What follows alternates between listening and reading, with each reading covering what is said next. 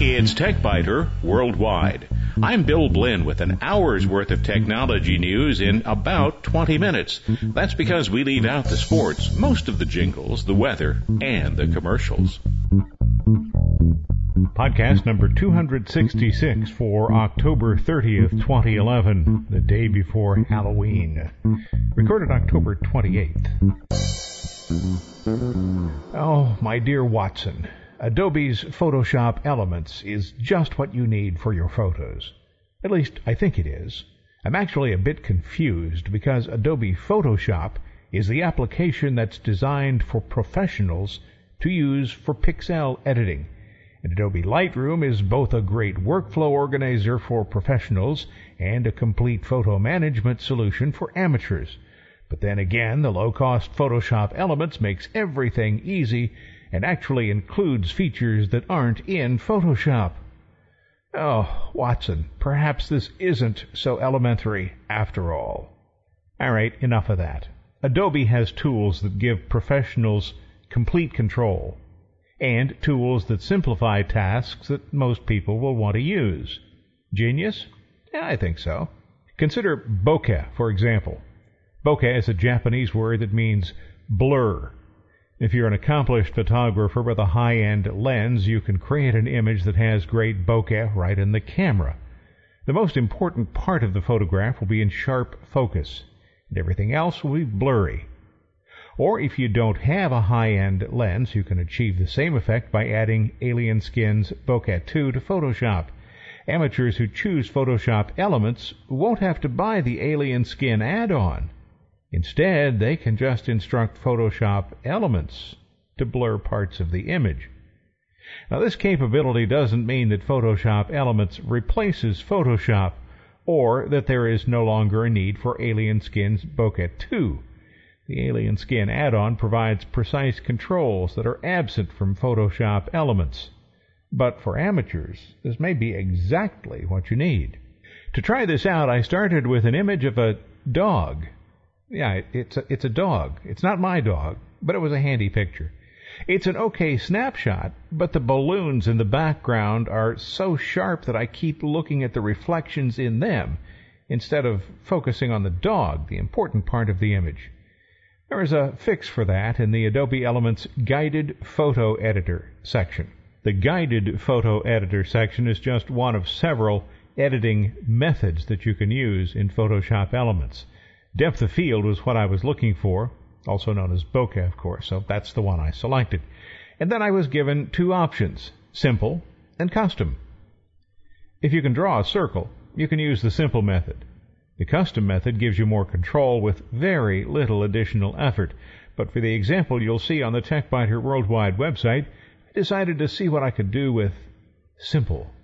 Adobe Elements told me to apply blur, so I clicked the button that did that, and the entire image became blurry.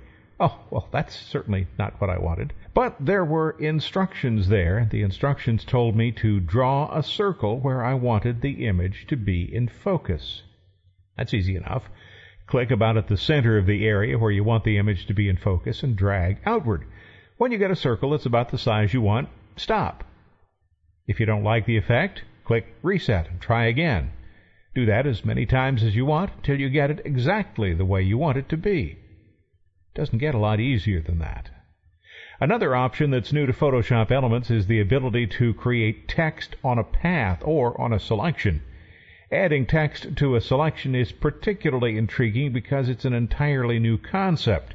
After selecting part of an image with any of the selection tools, including the Magic Wand or the Quick Selection tool, it is possible to align text to the outline of the selection. As with previous versions of Photoshop Elements, the quick correction capabilities are surprisingly powerful.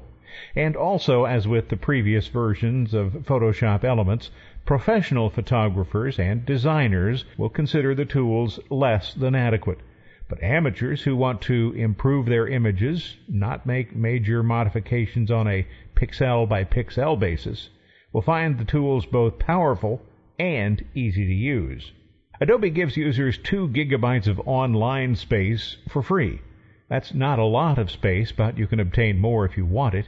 A photographer who shoots raw images would be able to store perhaps 150 to 250 images in that amount of space. Those who shoot JPEG images might store 500 to 2,000 images there. When you start Photoshop Elements, you'll need to sign into your Adobe account or create one if you don't already have one, and then you'll be offered the free space. Using your images is also easy in Photoshop Elements. It involves the ability to post images to several online photo sharing sites, properly size images for email, and export images for various uses. One thing that's not immediately obvious in Photoshop Elements is the importance of non-destructive editing. The current interface makes it all too easy for people to write over existing images, which is something that should never happen. The original image should be maintained so that you can always return to your starting point. If you have purchased Adobe Photoshop Elements or you're thinking about it, you should watch Jan Kabili's program on Photoshop Elements at lynda.com. You'll find a link to that program from the TechBiter Worldwide website. Some parts of the program are free to watch. For others, you'd need a subscription to lynda.com. Jan covers all of the new features and shows just how easy it is to use Photoshop Elements to do the things you want to do. The bottom line, Photoshop Elements continues to surprise. 4 cats, that's a very strong rating.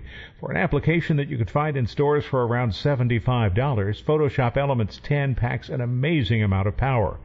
Professionals, this is not a program for you. But if you're an amateur photographer who wants to improve, use, and share your images, but can't afford Adobe Lightroom or Adobe Photoshop, or you don't want to take the time to learn how to use them, then take a look at what Photoshop Elements can do. For more information, visit the Photoshop Elements website. You'll find a link from the TechBiter Worldwide website. Most ebook readers, even the Kindle, now allow users to read library books, but there are significant differences between readers. I recently encountered a well-written, concise, but complete review of the current options, and I asked the author for permission to make it a part of TechBiter Worldwide. Richard Aden of Freelance Editorial Services and an American Editor blog is the author. If you're thinking about buying an ebook reader, I think his comments will be useful. This is what he had to say. If you buy a Kindle, you can buy any protected books only from Amazon. You can buy non-protected ebooks from anywhere. He says he particularly likes Smashwords, and either download them in Kindle format or convert them to the Kindle format using a program such as Calibra. If you can remove the DRM from Amazon ebooks, you can convert the ebook using Calibra. Alternatives to the Kindle include the Sony TR1, Nook, iPad, and Kobo. Kobo and Sony use the basic EPUB format with Adobe's ADE as a digital rights management wrapper. Any ebook purchased from Kobo or Sony e-stores can be read as is on any ebook device from Sony, Kobo, Barnes & Noble, or Apple. If you buy a Nook, it can read as is ebooks purchased from any place that sells ebooks in the EPUB format, except Apple.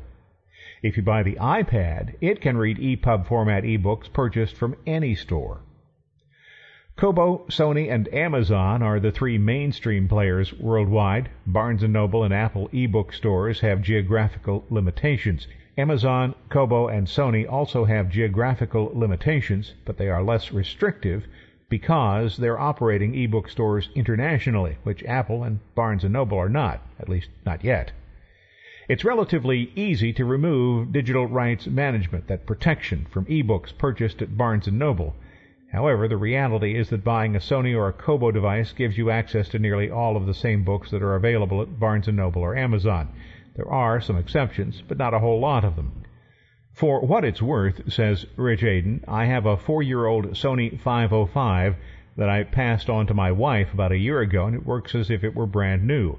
I also own and use a Sony 950 that's now 1 year old. It too continues to work as if brand new. I have been very pleased with the build quality of the Sonys and suggest you consider a new Sony TR1.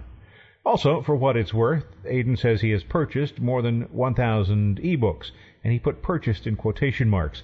Explaining that, he says he put the word purchase in quotation marks because nearly 95% of the books were free from places like Smashwords, FeedBooks, Sony, Kobo, and Barnes & Noble. Not all of the freebies were readable, he warns, but probably 50 to 60% are.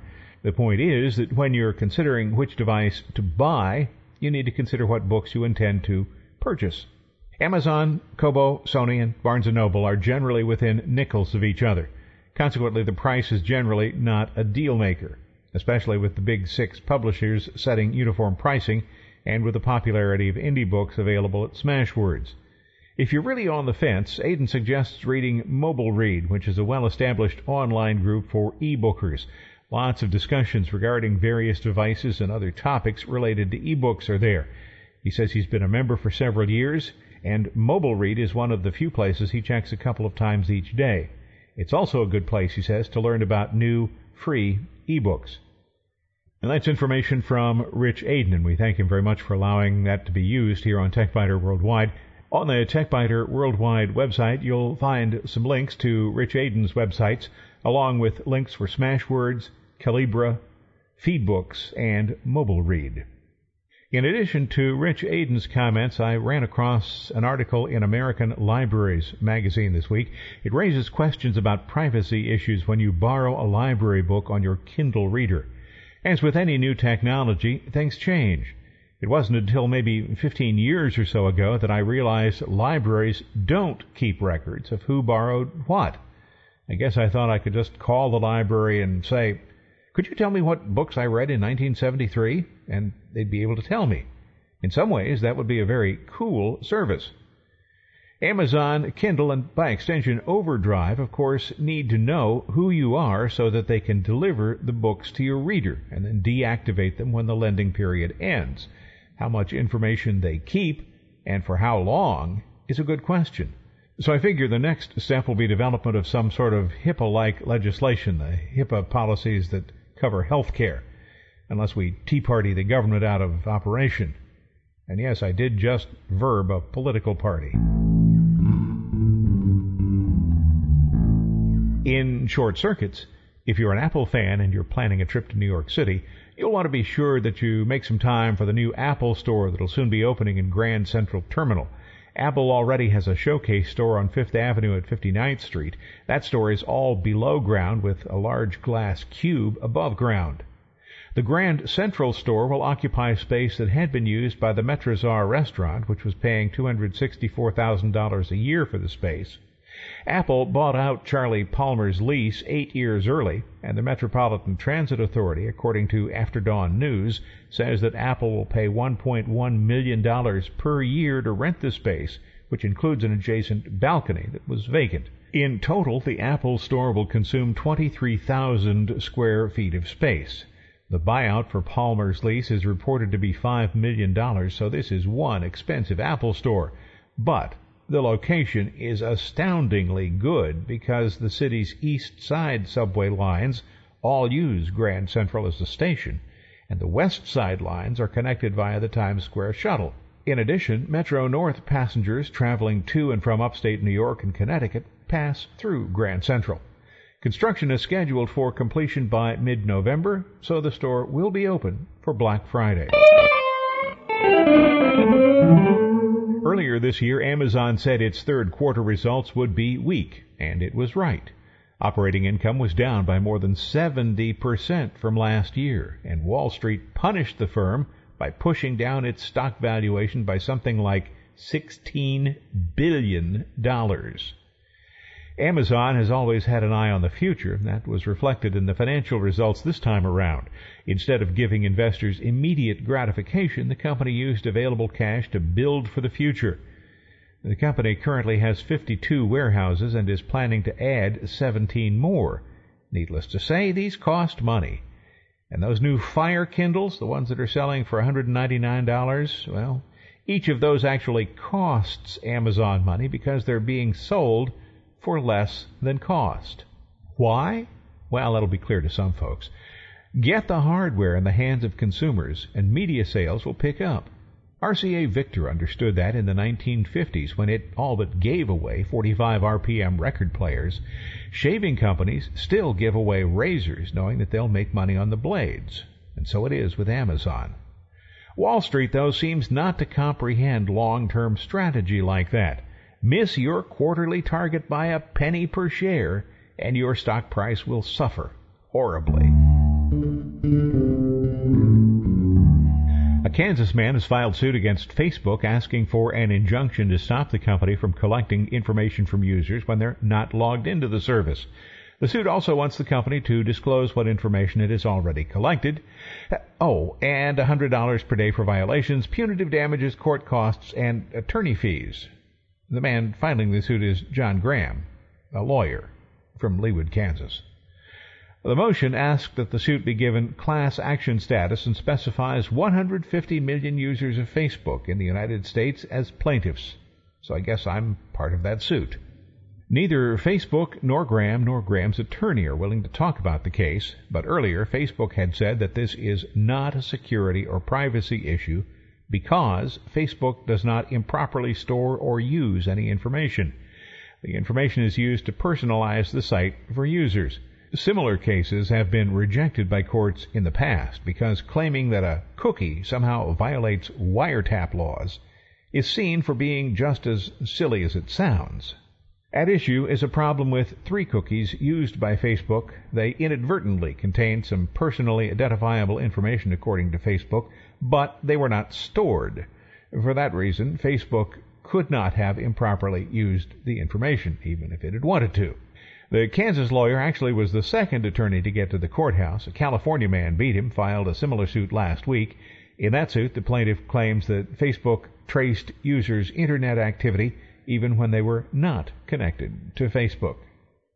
So if you want to get sued, just create a successful internet-based company. Thanks for listening to TechBiter Worldwide, the podcast with an hour's worth of technology news in about 20 minutes. I'm Bill Blinn. Check out the website, www.techbiter.com. And if you like, send me an email from there. Thanks. Bye-bye.